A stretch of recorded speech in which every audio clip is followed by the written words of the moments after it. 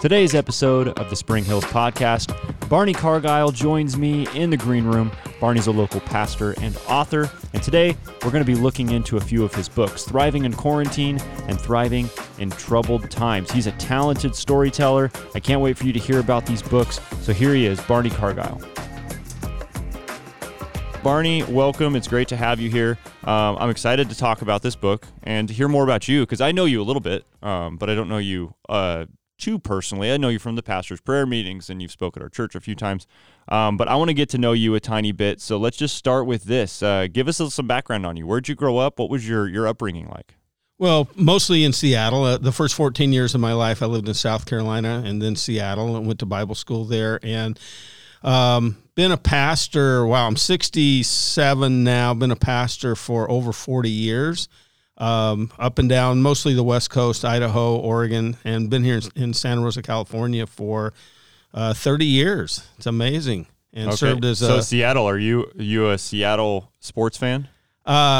Unfortunately, I say that to the Bay Area. So the Supersonics is like a heartbreak for you. Well, yeah, but a Seahawks fan. They had some Seahawks good, and all the 49ers too. All the 49ers fans just turn the station off. But yeah, it's anytime okay. I meet somebody that's a Seahawks fan, I'm like, I need to know that you've got some tie to Seattle, because if you're just a Seahawks fan because they got really good over the last 10 years, then that's not cool. But it's lame. Yeah, it's lame.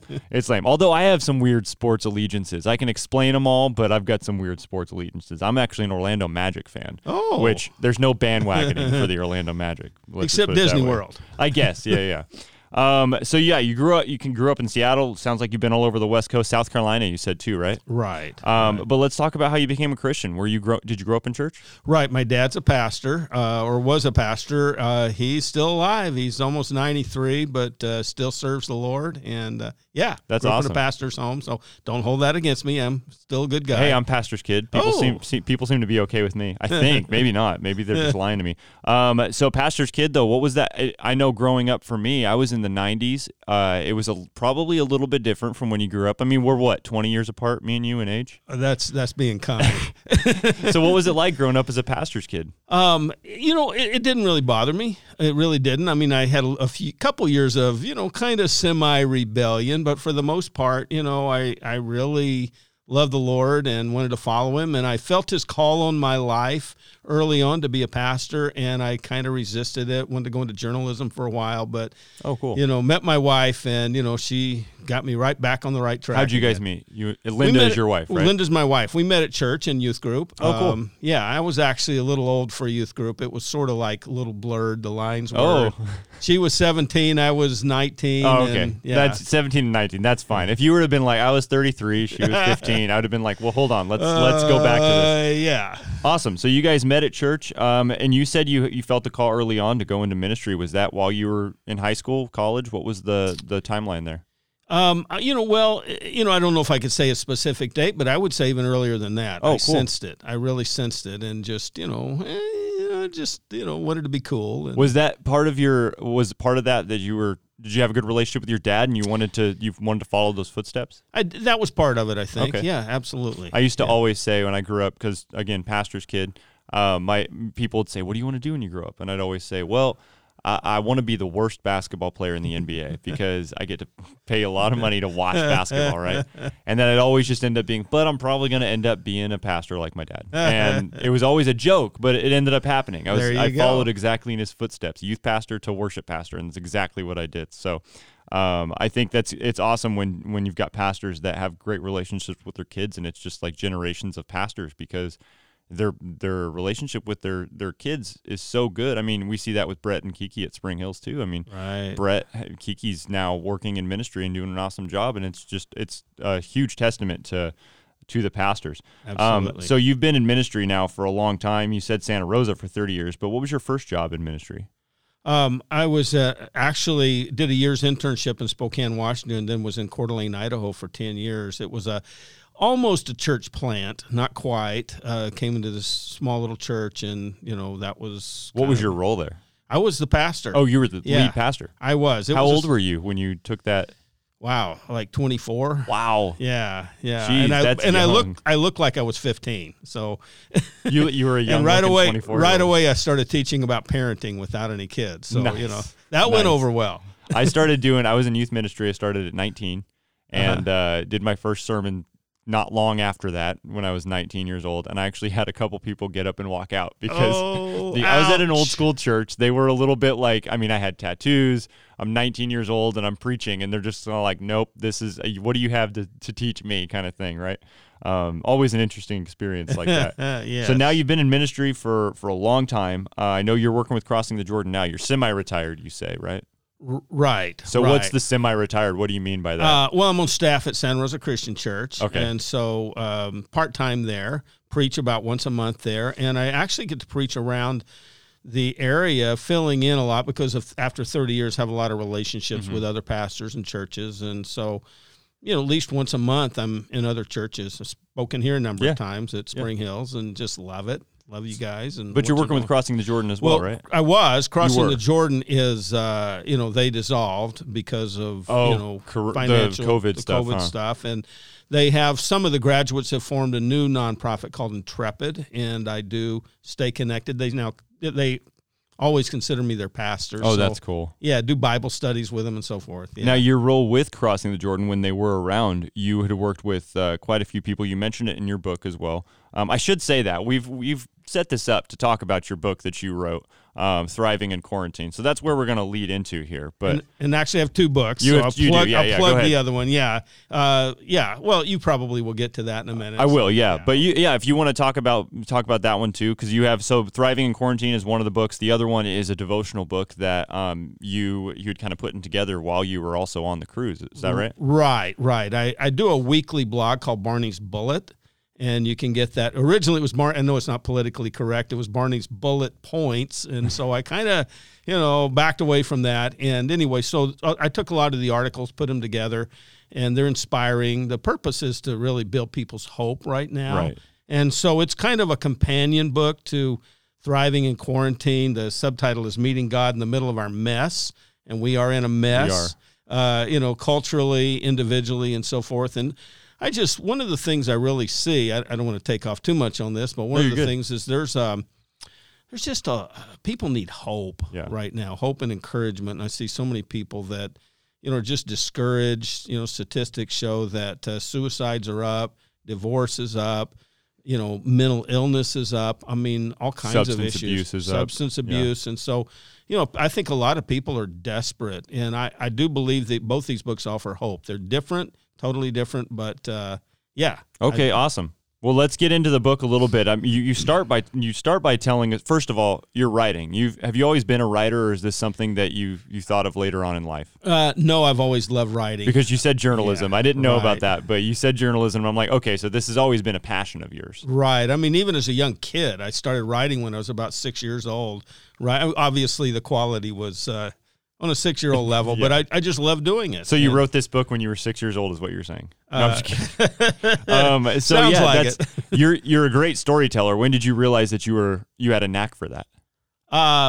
Probably in high school, taking creative writing courses, and I got a lot of positive feedback on some of my stuff, and the teachers would read it and start laughing out loud. Yeah. I thought, well, okay. Well, you've got a knack for it. So you start out your book explaining how first of all, the cruise came about, right? But you have this way of describing when your daughter was walking to your house, you playing Sherlock, right? Trying to figure out who it is. And it wasn't one of the kids because the footsteps weren't quiet enough or whatever. And you just describe this whole thing in a really creative way. Is that something that comes to you just naturally as you're writing, or do you have to work through that process? It comes pretty naturally, actually. I come back and tweak it a little bit here and there, but mostly naturally, yeah. So we do, you talk about your family a little bit. So your wife, Linda, your daughter is Tiffany, her husband, Scott, and then you've got another son, right? I do have another son, Josh. And just, you have the two kids? Right. So how many grandkids do you have? 7. 7 grandkids. 7 grandkids. All right. That's a lot of grandkids. Good for you. We're richly blessed. Yes, that's awesome. Let's talk about this book, though. When you're okay, this is kind of a tricky situation because I can't imagine the idea that you're like, well, I'm going to look at this in a humorous way, because it's not a humorous thing, but I read some of the reviews and stuff as well, just on Amazon, and people saying like finding the perspective of one family's perspective on this whole deal while it's a global panic. So how did you find the balance in that? Was that something that you struggled finding? Well, I don't think so, but just backing up just a little bit, I want to make sure all the listeners know that what we're talking about is the Grand Princess that sailed out of San Francisco. This was like a year ago, a little bit over a year ago, and that's when kind of we were first as Americans first really exposed to COVID. It was called coronavirus back then, if you remember. Yep. And so, we had booked this cruise. Like you said, my daughter kind of twisted our arms to do it because it was her 40th birthday and their 10th anniversary, and they needed some designated babysitters to go along with them. So we did that. We went with them, and, that's when COVID was found on board. They had the 3 little kids, and they had an inside cabin. We were right across from them. We had a balcony, and, boy, it would have been absolutely torturous for them because we were confined to our cabins for 6 days, and then Travis Air Force Base after that for 2 weeks. But were you able to hang out with them? You weren't completely quarantined between the family, right? You could hang out with your family. Not at Travis. Not once we got to Travis. They were in a family section, but by that point, 6 days cooped up together. Yeah, we were able to hang out. They let us go back and forth. Oh, good. Okay. But we were ready for the break by then. Sure. But I forgot your original question. So, about the balance. Well, yeah. I mean, with this will kind of come too, but the balance between being, you talked about your daughter twisting your arm a little bit to go on this cruise. You really found a good balance also of what it's like to be a grandparent. Now, I'm obviously not a grandparent. I am a parent. But my parents, there's times where my parents, they're going to be willing to watch our kids. And even though they're loving spending time with their grandkids, they can only take a certain amount of it before they're like, you got to come pick the kids up, that kind of thing. So, how has being a parent and now a grandparent helped you grow as a writer?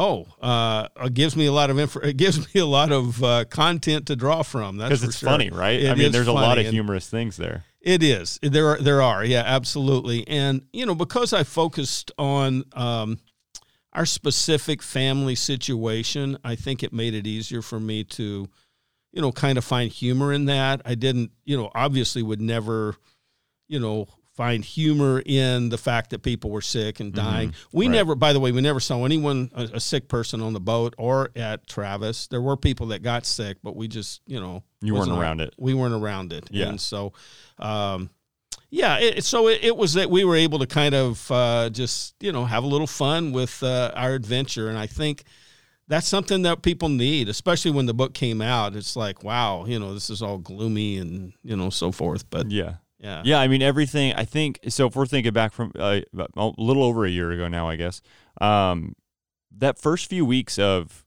the unknown, I was just first of all, the vast differences between people. Some people were very scared. Other people were the total opposite of that, being like, this is a hoax. Right. And even that was just kind of like, man, what is the unknown is kind of my point.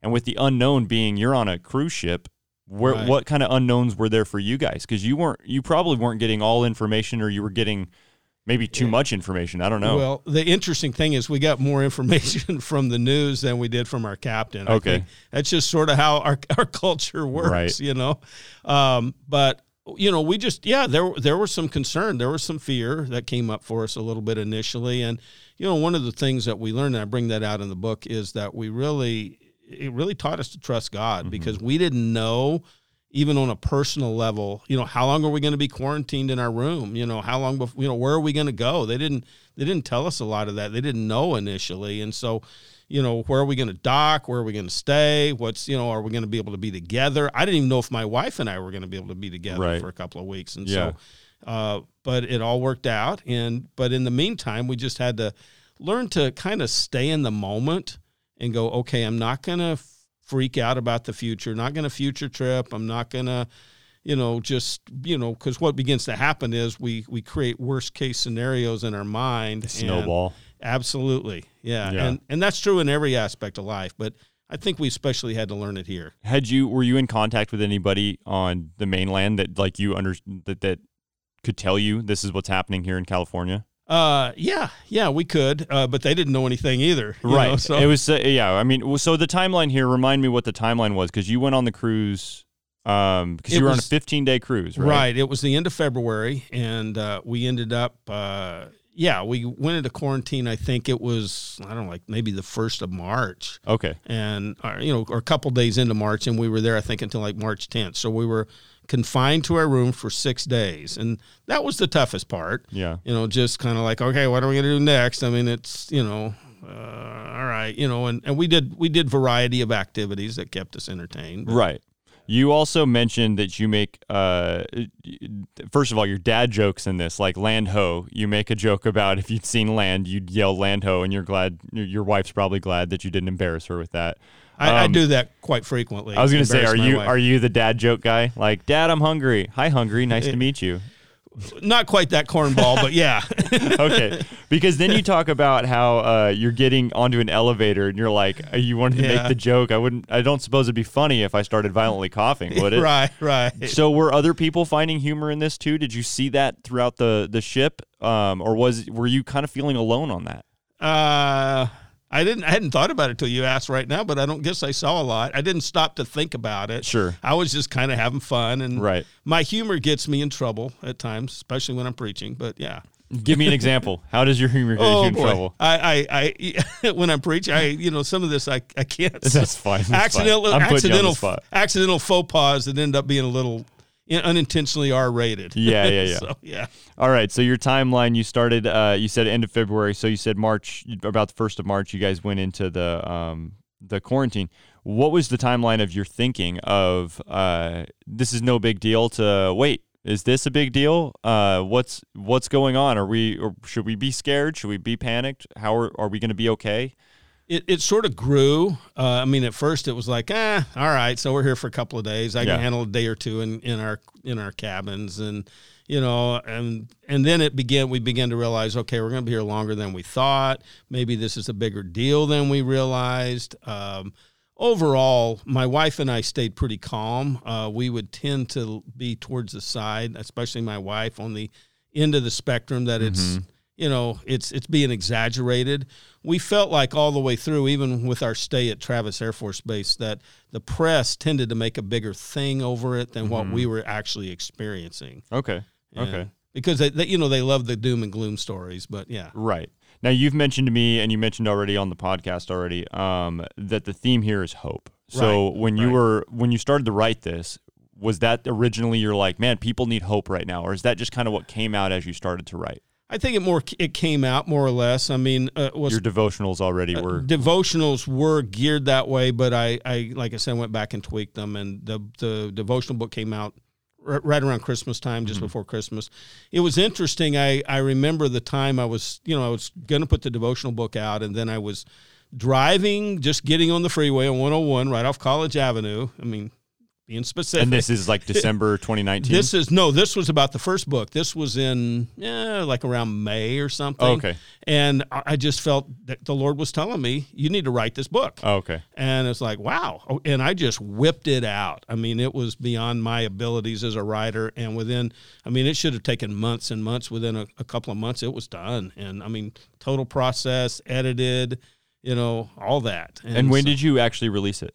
It was around the middle of June 20th, something around there. Wow, so you really did do that super quick. It was super quick. Wow, yeah. that's awesome. Yeah. So I was going to ask this because the unknown, right? Right. Saying we're going to be in our room for a couple days, that's fine. Ended up being, you said 6 days, right? 6 days. So that's kind of what ended up happening here with the church too, as well, because we were told 2 weeks that we were going to be, shelter in place.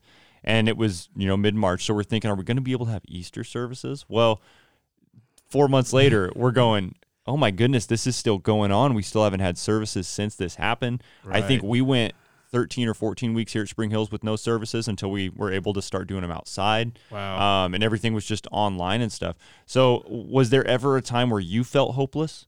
And I say that as as the church, just knowing like this started to feel hopeless of like, are we ever going to be able to have our church together again? Or anything like that? Did you feel hopeless at all within this? Yeah, I mean, I don't know that I would say hopeless, but I remember standing down on the balcony just mad and going, this isn't right. Why, how long is this going to go on? What a bummer. I mean, this was supposed to be our vacation, and this is how it goes. And I'm just kind of like moaning and groaning before God. And, I really sensed, from the Lord, it's like, what are you going to do about it?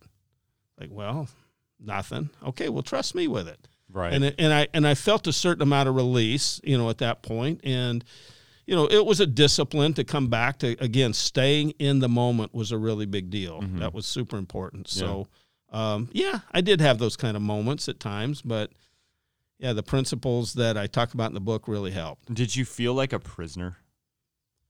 I mean, I'm not saying. Did you feel like? Did you say that you could you say that you were you really understood what Paul was going through? Oh, I wouldn't want to go that far. No, but I do think that there was times when it's like I just want to step out and walk down the hall, and you can't. Yeah, I mean, no, I couldn't. Yeah. So I mean, I don't know. Again, I don't know you super well. I know you well enough to know that you've got a sense of humor about things, and I can't imagine. I'm a little bit of a doomsday kind of person when it comes to not necessarily of the panic of like how serious I think this is, but more of just like well, we're going to be here forever now. I don't know what we're going to do, and I just get I snowball pretty hard, pretty quick with those kinds of things. So I can't imagine being stuck in a room and getting a little bit mad and then being able to just surrender it to God and kind of feel that release. I can't relate to that because I feel like I would probably yell at a few people before I got to that I don't point. want you to think it was like I flipped a switch and all of a sudden it's, Sure. Rainbows and unicorns and all that, it was, there were those moments, but I do think, when you're kind of stuck like that, it's almost like you have no option. And that sounds bad, but you have no option but to trust God. And it's like, okay, that's a good place to be. Right. Were you able to see any positives while you were there? Oh, sure. You mean for us personally or just overall? Yeah. I mean, for you personally, for just the situation as a whole. I'll give you an example. We do an adventure week every year where we have on campus here, we've got 400 or 500 kids. And when June came around, we realized we're not going to be able to do this on campus, so we're going to have to adjust here. So we did it all online, and it ended up being, granted, we're still really bummed out that we weren't able to be on campus. We realized as we gave these are boxes of activities for the kids to do. So this adventure week's for, kindergarten through 6th grade. And so we delivered these boxes to people. Parents are crying that their kids are going to be able to have something to do, thanking us, that kind of thing, and seeing the fact that the parents – usually, they drop their kids off on campus, they leave, they come back and pick them up. Now, the parents are actually hearing the gospel preached as well by watching these videos with their kids. So we're, finding the silver linings like that of like, you know what?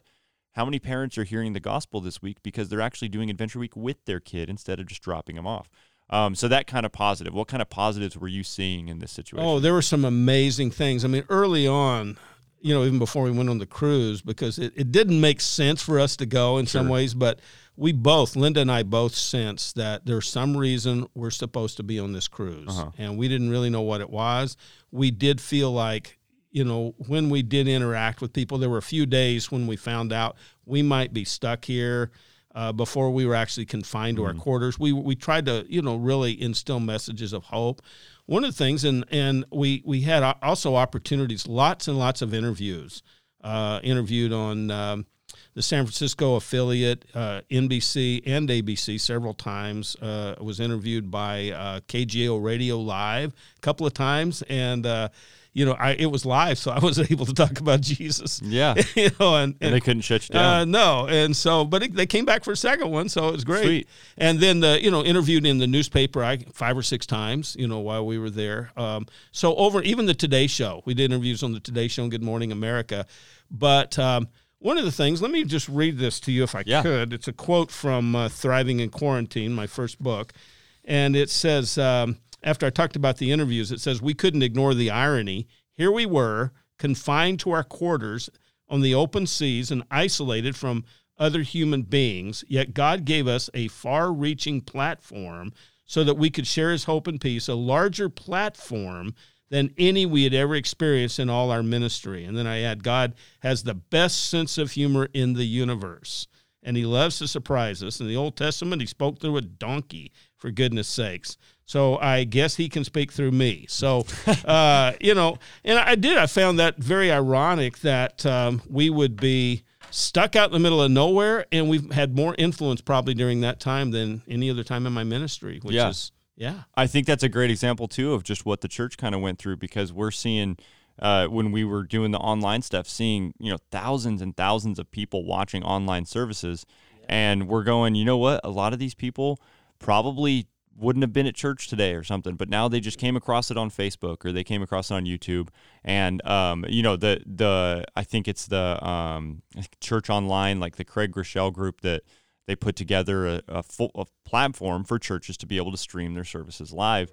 And it was, I forget the numbers now, but it was just an overwhelming number of people watching services on Easter Sunday, which is so cool because Easter Sunday is already a highly attended week of the year, but just hearing, wow, this is the message of the gospels getting out in numbers online that we, I couldn't have imagined. And so we started to see God working pretty amazingly through some very frustrating times for us as humans, and just having to be like, oh, no, God doesn't know what he's doing. How many times does that happen? We draw out blueprints. And, well, Romans 8:28, all things work together for good. So I think that's, So real quick, I want to know a little bit more about the response that you've had, because we did talk about how, it's a tricky, tightrope to walk here with people being, there's a lot of sensitivity towards the issue, especially if someone has had family members pass away from the coronavirus, and you finding humor through something that you're not finding humor through the coronavirus.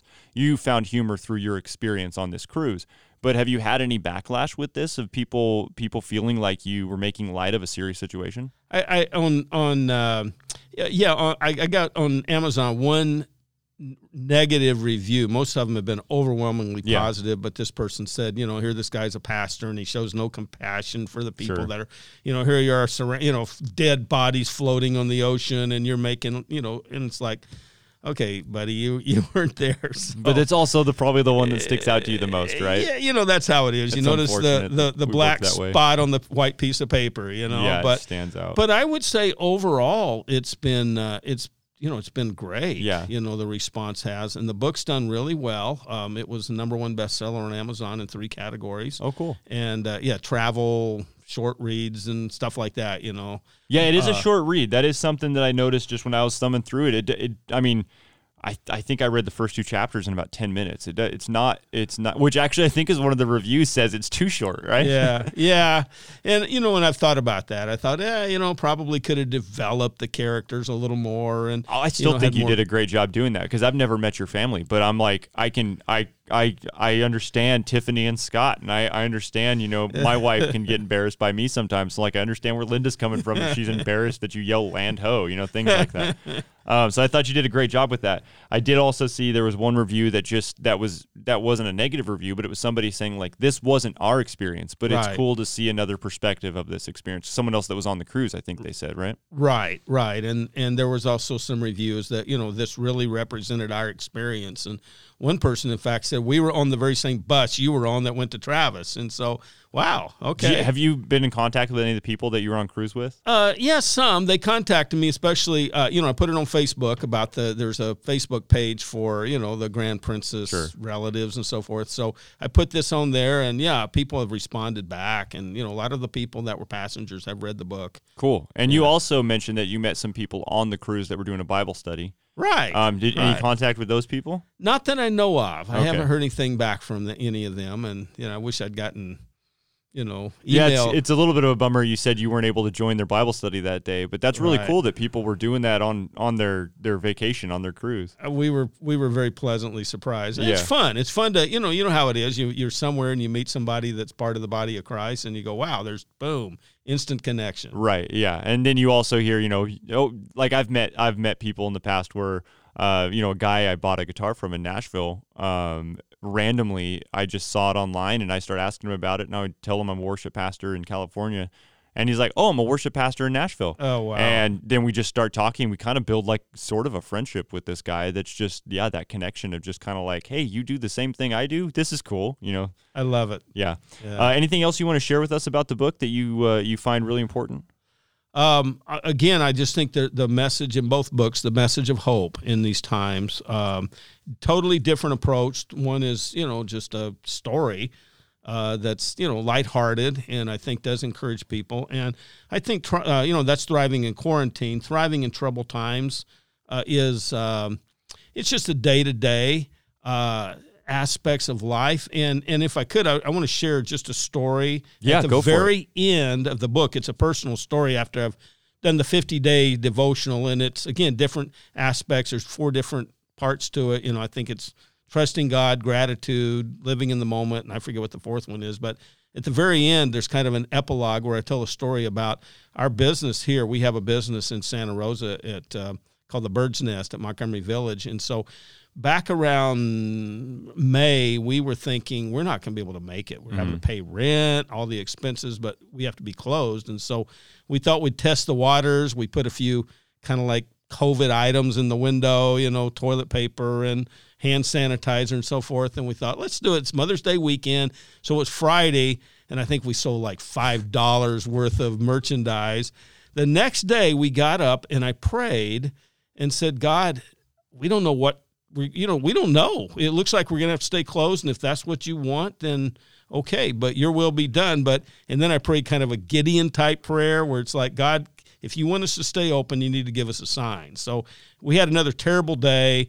I turned the lights out. Linda was out in the car, and I was just locking up the door, and I saw this lady out of the corner of my eye running up, and she said, please stay open, stay open. And it's like, okay, we opened back up, and it's like she went through the store and bought $4,000 worth of merchandise, furniture, everything. And she said I was redecorating. And I got to tell you, we've been in business all together. We were out in Bodega 2 years and here in Santa Rosa. In 28 years of business, that's the largest single individual sale we've ever had. Yeah. If I'd been 30 seconds earlier, locking up, I wouldn't have seen her. And it came on the day when we kind of like prayed that prayer, give us a sign, and God did. He came through. And the weird thing about it is we never saw her again. She left some furniture there she didn't pick up. I called her, I texted her, and so we eventually had to sell it again. So, it was incredible just how quickly God kind of showed us what he wants. So, those kind of encouraging stories, that was our personal one, but they're found in there. And one of my gifts is encouragement, and I think it's really important right now. And I think you found a good way to encourage people by being relatable, because there's so many people that have had the same struggle with their businesses, whether it's retail or whatever it is. My wife's a photographer, and she's seen, she made over the year of 2020, she made about 15% of what she made the year before. And it's tough. Now we've got a good enough perspective on life to understand, like, it's just money, and we're going to trust God that he's going to continue to provide for us. And you know what? The good thing is she's been able to spend a lot more time with our kids, and, just the good things that have come out of it, rather than, her feeling like, man, I'm just really letting our family down. It's hard to not be working here in this area, just how expensive it is, right? So she was feeling the pressure of it. And over the last year, we've kind of realized, like, you know what? Yeah, working a little bit is really good, but we've figured out how to just, we don't need a bunch of nice things. We just need pay rent on the apartment and be able to buy some groceries, and we don't need to go on the big vacations that we can't afford right now, and we don't need to, and we're good with that. We've got like you said earlier, you're rich with how many grandkids you have, right? Well, we feel rich, even though we don't have a lot of money. We feel rich that we're able to have a home where we can, do puzzles with the kids all day on a Monday, and just that kind of thing, that the perspective changes. And I think you found a good way to relate to people with those kinds of things and being encouraging through, first of all, through humor. I relate with humor. I think it is so important to find the humor in everything. I think you said it great. God has the greatest sense of humor of all. I love that perspective. And it's really cool just to see that. Now, we talked about the response. Now I want to know, this is my question. Do you have a follow-up to this? Are you working on something already, or are you taking a break from writing? I do. I have all kinds of ideas. I'm forcing myself to slow down a little bit. Sure. and try to market these books some, because that's what I don't really like. I love writing, and Sure. I think this is very typical, but I write, and I really have to look at my motives closely, and I really, God keeps reminding me that, this is His project, and my motive really is to try to influence people as much as possible. So I'm trying to do that. But I do have another book. I'm going to stay with the thriving theme that I'm working on called It's about our identity in Christ, so I'll probably just go with thriving in our identity, because I believe that is so critical. If we know who we are in Christ, that is going to take us through all kinds of struggles. And another, you said thriving in our mess is, how is it again? Thriving in troubled times, meeting God in the middle of our mess. Middle of our mess. That's how you said it. So yeah, thriving in your identity. I think it's another thing that people are searching for identity, man. People have always been doing that, but we hear so much of it now, searching for some kind of identity, whether they find it in their job, their relationships, their hobbies, whatever it is. But searching for an identity, and it's so important especially for Christians that don't even understand that their identity is in Christ yet. Right. They have a relationship with Him, but they haven't gotten to the point where they identify themselves as a child of God. And that's so important for us to understand. And I think that's one of the biggest areas where Satan attacks us. Right. Yeah, I would agree with that too. Yeah. Cool, man. Anything else you want to share before we take off here? You can get these books on Amazon. You can order them on Amazon. Thriving in Quarantine, Thriving in Troubled Times. Do you have is the Kindle version available? And the Kindle's available, and the print version. And hopefully there will be I've recorded it. Hopefully the an audio version will be available of the Thriving in Quarantine. But yeah, by Barney Cargile, and And you've got a website. You could also probably find this stuff, right? Yes, on barneycargile.com. Okay, cool. All right, man. Well, thanks for doing this. I appreciate you sharing about your experience. I appreciate the humor that you find through all of this. I haven't read the whole thing yet. I've read the first half and thumbed through the rest. I'll be reading the rest of that. And you left the devotional book here too, and I've kept it in the green room and thumbed through some of those as well. So I appreciate that, man. Thank you. All right, dude. Thanks, Thanks Garett. for being here.